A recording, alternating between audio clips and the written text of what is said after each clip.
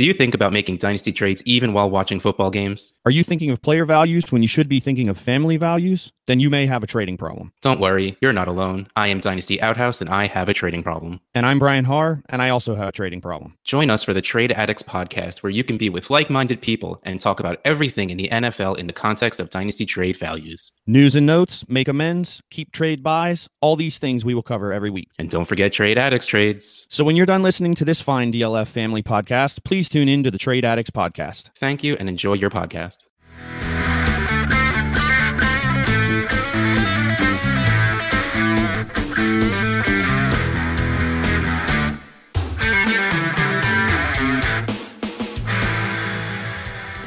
Hello and welcome back to the Dynasty Crossroads. My name is Peter Howard, at Peter Howdy on Twitter. I write for Dynasty League Football, DLF.com, and yeah, this is a DLF podcast, family of something like that. Yeah, how you doing? So, I'm like 4 days late. Not that anyone would know, because obviously you don't listen. It's really just me screaming into the void at this point, so you know what, I can keep my own schedule, and if I just shut up about it, I doubt anyone would have noticed, but there it is. So, this episode of this podcast, we're a Dynasty podcast, and every podcast right now is mostly talking about buys, sells, holds, redraft and Dynasty, and it's going to get, Dynasty's heating up. The closer we get to the end of the season, the more Dynasty content we really start being interested in, really start pushing out. I want to talk to you about the Ballad of Charles Johnson, who you may remember, or you should, because a lot of you, if you were playing back in 2015, spent some pretty significant draft capital on him. And that's the angle I want to take on buys, sells, and holds. Apart from one note that we discovered on stream on Monday, I stream on Twitch, YouTube, and Periscope, I think it's called. Anyway, we were looking over draft values and potential buys and sells and, you know, the usual stuff, just chatting away. And we found that Adam Thielen is currently valued at, like, wide receiver 33, because you all suck. And you just keep on, right on sucking, and you just won't stop it. So, you know, just stop it. Wide receiver 33, according to the DLF trade calculator, is valued at around mid to late third round pick. If we go point to point, it's around that value. And so I'd like you to keep that in mind while I talk about the Ballad of Charles Johnson and who exactly a late first round pick buys you at wide receiver or doesn't buy you at wide receiver, because that sucks. Anyway, moving on. So in 2014, the last time we saw a draft class anywhere near the quality of 2020, it's an easy direct comparison, and it's going to become very boring to compare 2020 to 2014 pretty soon, especially since I called 2018 the best class since 2014 back when, and it hasn't really worked out that way. But I still stand strong by it. In terms of profiles, that was the most like 2014 that we've seen since then, or before then, actually. But 2020 is clearly the class that lives up to the expectation that comparing a class to 2014 does. So, I was looking at 2014 again, and more interestingly, more specifically, looking at 2015 and what really happened with them.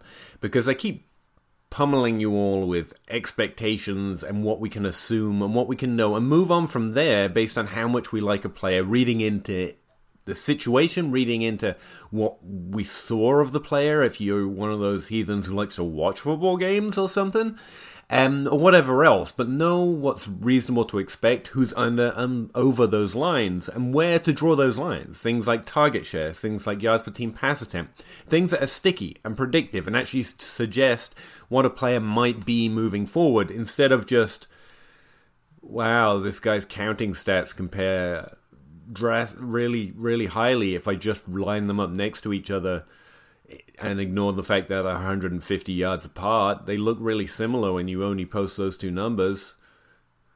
Yay.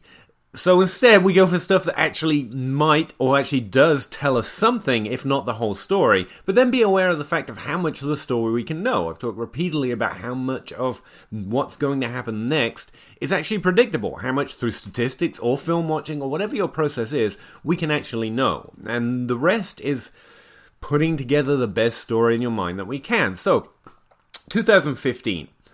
The 2014 draft class just happened. We're all really happy and expecting wide receivers to continue to be just this good, like we always do. Now, the thing about wide receiver breakouts is they do actually sustain production, like in all manners, compared to the running back position. So the recent rush of great running backs should have ended sooner than the new rush of great wide receivers should end, especially with being backed up with a plethora of new young quarterbacks to back them up and help supply at least average level play on their team. So that is okay. I was talking about it with Zach Reed a few podcasts ago, and he expects it to continue this increase in receiving volume and production from the receiving position for a little while.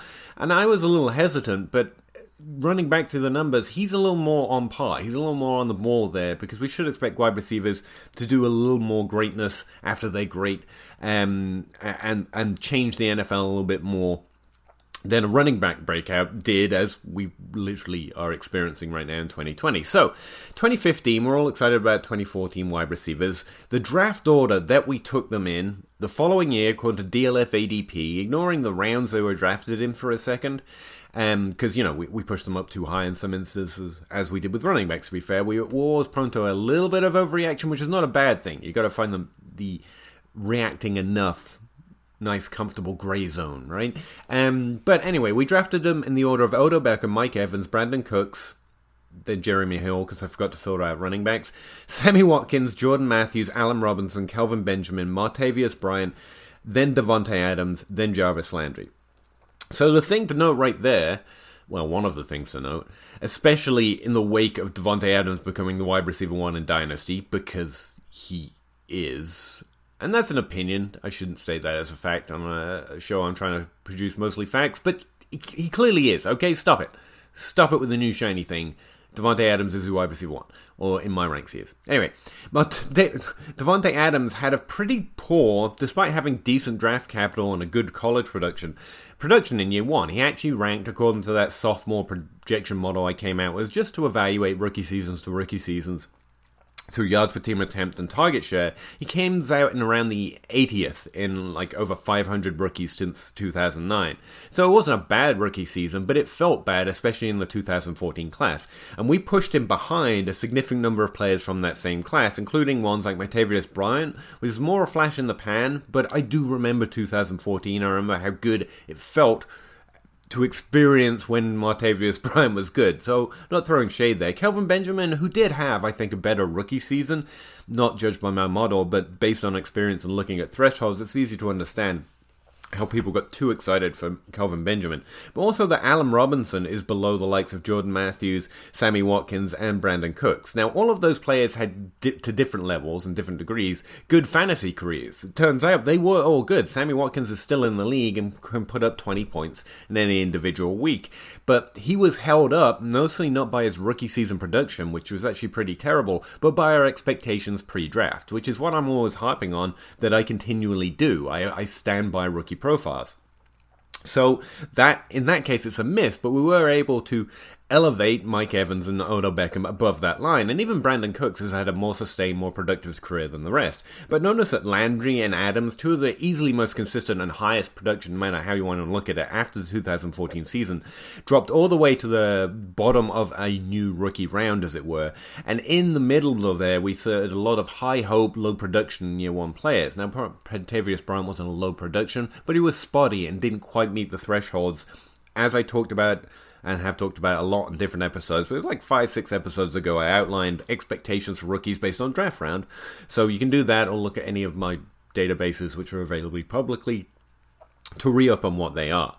Either way, note that we got it drastically wrong, despite lots of these players doing well because they did well in their first year, which is very indicative that they should continue to do well, apart from Kelvin Benjamin. If they're that bad in college, don't bet on it, is, I guess, the rule here. Anyway, and again, I think most people would say now Devontae Adams was the best wide receiver to come out of that class, but he was easily someone we lowered in our expectations after his rookie season, despite hitting some interesting thresholds. He was just swarmed by players who exceeded thresholds. So where does Charles Johnson come in? Well, Charles Johnson comes in, if you remember him, as a 7th-round rookie pick for Green Bay, interestingly enough, who ended up in Minnesota. Now, in 2014, he actually sustained interesting levels of production, to the point that we drafted him in 2015 as a top 12 rookie. So in 2014, drafted originally by Green Bay, if memory serves, and ends up on the back of the Minnesota depth chart, he actually sustained a 12% target share and 8.5-ish expected points per game, talking about overall volume, and actually pretty much met that expectation with 8.8 points per game. He actually showed up in some different weeks. He didn't play a full season, played about 11 games, but he was interesting, especially as a 7th-round pick. Personally, I'm desperate for a 7th-round pick to break out, because none ever has. And it would just be nice not to have a 0 in that column. And when we've had a 6th-round pick hit with Antonio Brown and a few 4ths and a few 5ths, but the 7th round is, famed in my head for literally producing no good fantasy wide receivers, despite a few being fairly interesting. I had a lot of hope for, I'm going off on a tangent here, so I'm going to back up, but most of them don't. So I was pretty interested in Charles Johnson for that reason. Now, interestingly enough, he played at a school, if memory serves, Grand Valley State, or something like that, which isn't even listed on Sports Football Reference, where I get all my college data from. We drag it from there, to actually evaluate. So I didn't know his breakout age, I didn't know anything else about him. I just know he sustained a 12% target share, which is definitely over the threshold for a wide receiver drafted in that round, showed up in some interesting games, and seemed to be playing fairly well. And so when we turn back to DLF ADP and look back instead at 2015 and how we redrafted them in startup ADP, Odell Beckham manages to move to the top. Mike Evans, who had a pretty good rookie season but not as fantasy relevant for redraft that year, apart from, I think, towards the end of the season, if memory serves, moved up into the 2nd place. Then it was Brandon Cooks, Sammy Watkins, Jordan Matthews, who I'd still argue should have been ahead of Cooks, but still, Allen Robinson. But you notice that list is a lot better than our rookie list. However, we still held Devontae Adams below Martavius Bryant, Kelvin Benjamin. Landry stays towards the bottom, but coming in at 11 is Charles Johnson, this interesting rookie player in Minnesota that was drafted low, but showed up interestingly, especially compared to thresholds for his draft round. So it's actually a fairly interesting bet. So I want to bring up Charles Johnson for a lot of different reasons. One, it's just nice, memories. I remember liking Charles Johnson. I remember other people liking Charles Johnson. And it was a fun, exciting time for me. John Brown was 12th, by the way, in that second-year rookie ADP. Or startup ADP for rookies, according to my DLF database, which I dragged directly from Dynasty League Football. And that seems low, but also warranted, considering some of the down years his career has had. Not that we could predict sickle cell anemia or what it would do to him through a few years there. But especially this year where he's doing well again, I thought I'd just throw that out there. We did fairly well, but the ranking order is still off compared to how it feels a few years down the line. But we did do better after adjusting our expectations for what they did in the rookie season. And remember, this is a collective. This isn't them, a whole bunch of people looking at what I say to look at. This is just our overall experience of fantasy football and how we adjusted to those great rookie seasons. And I think we did fairly well, but the ranking's still off. We would still change it. Even in that year, our experience of how well we did was different. And looking at it back from 2020, hopefully you recognize now, and I certainly have come to recognize that we made some mistakes that hopefully we can learn from.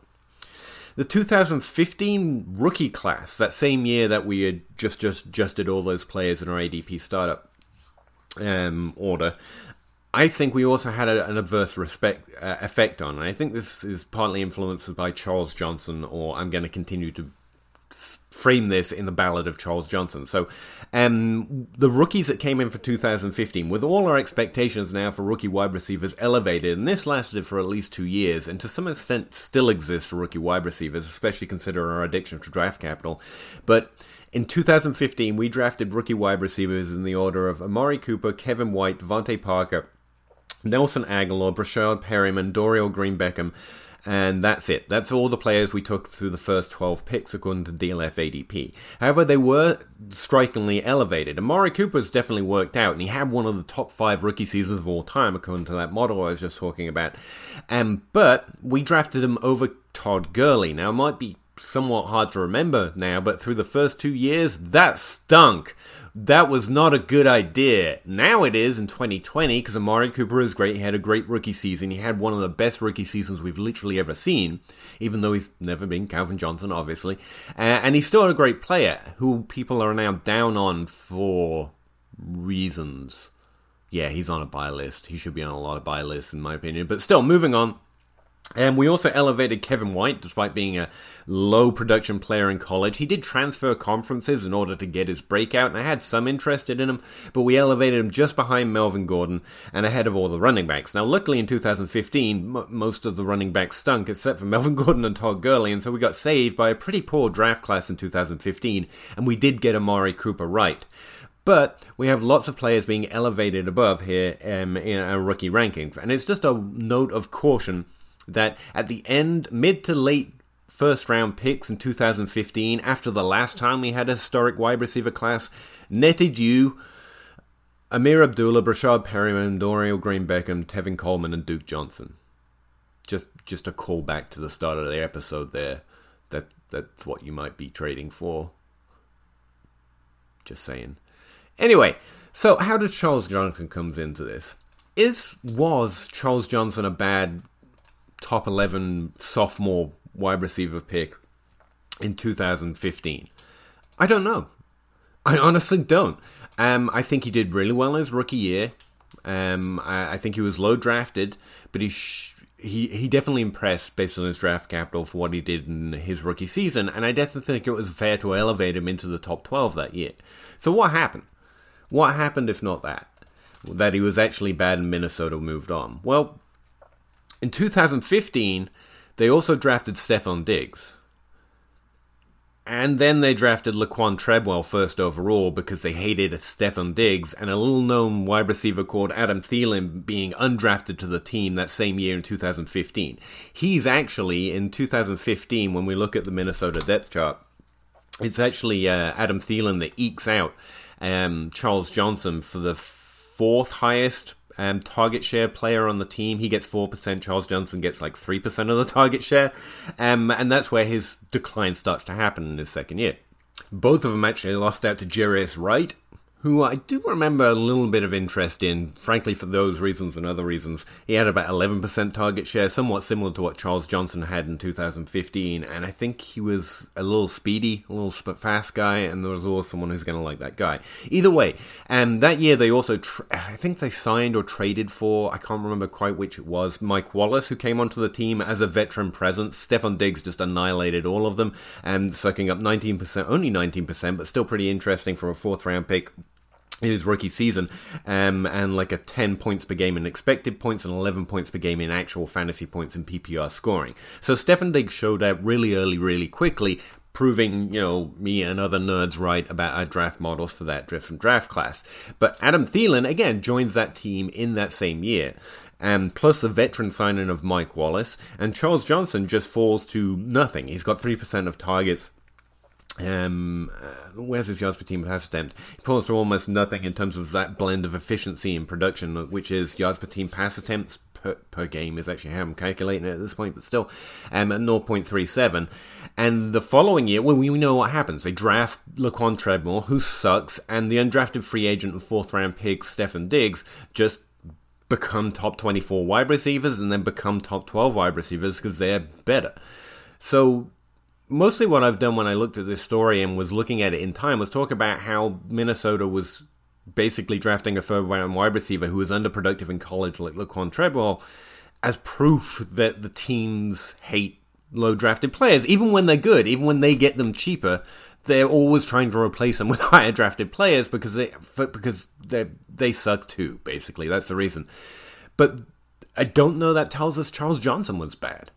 He did one of the few things even great rookie wide receivers, especially low drafted, ever do, which is cross a significant target share threshold and efficiency threshold in their rookie seasons. After that, he gets Stephon Diggs, he gets Adam Thielen, and they even bring in Mike Wallace and Laquan Treadwell, who is never nothing, to help encourage a lack of potential opportunity for him to create or earn, or however you like to think about opportunity. You should think about it as being created by the player, but still, Like, I don't know that proves he's bad. He really never gets a shot again. I think he plays one more year in Minnesota, and I hope he is somewhere in the league right now, but I kind of doubt it. On a practice squad somewhere, maybe. I actually don't think he's an active NFL player at this point, but I'd be happy to find out different. Why is that relevant? Because, especially this offseason, and especially me, right? It's a me problem. I'm going to be arguing consistently for the Charles Johnsons of the world, right? I like low-drafted players. More importantly, I love players who show up to be more productive than expected and more productive than most players are before they go on to being fantasy relevant or fantasy good or fantasy great or whatever the level is. That's the first stop. One, I like you have a good college profile, but NFL stats are being more productive than expected in the actual NFL, especially in your rookie season, especially if you've got no draft capital, so there's no incentive for a team to do it. That's the signal I'm looking for. It doesn't work out great because Charles Johnson, but also it kind of works out great because Charles Johnson. We notice players who are able to do more than they should have. And hopefully they don't get Stephon Diggs or Adam Thielen. Alright, so who's that applying to in 2020? And I've talked about this on stream a few different times. I'm still in on Jalen Reagor. That's the Devontae Adams rule.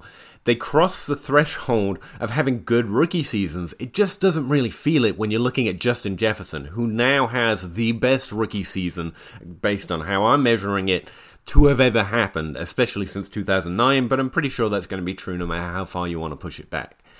So, in 2020, wide receivers I'm now in on, but weren't before, because that can happen. I'm a reasonable man. Brandon Ayuk, that's basically it. Wide receivers I'm still really high on, and definitely even higher. Justin Jefferson, T. Higgins, CeeDee Lamb, Jerry Jeudy, and Denzel Mims. He actually jumps into that category for me. Wide receivers, I'm staying neutral on, but I think they're going to probably be pretty good. I just think it's too much for me to go get them now. That's Jerry Jeudy. He's in that category by himself. And probably Chase Claypool.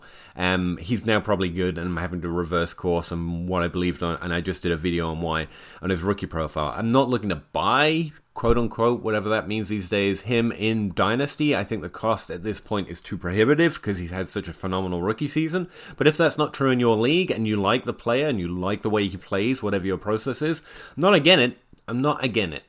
Is that a word? Who cares?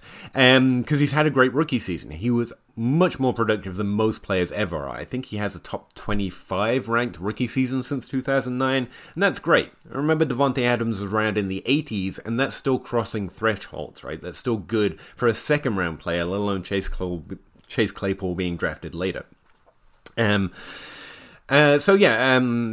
Jalen Reagor makes the list of players I'm definitely still in on, has had a disappointing rookie season compared to the other players in his team, or in his draft class, but he still has an 8% target share, which, please, hopefully that increases before the end of the season. I just want to get him into double digits at least. And he has been a little bit inefficient with 0.64 yards per team pass attempt. But also remember, if we go back to 2014, that was kind of true of Devontae Adams as well, in terms of when you build in efficiency, it's easy to fade. Blair Andrews' work at Rotoviz suggesting that efficiency leads to more volume the following year, or is in a higher hit rate group to get more volume the following year, is really good stuff, and it's a way we can use efficiency. But I'm always going to lean on volume, which is why I'm desperate for Reagor to get in there and get some more percentage points.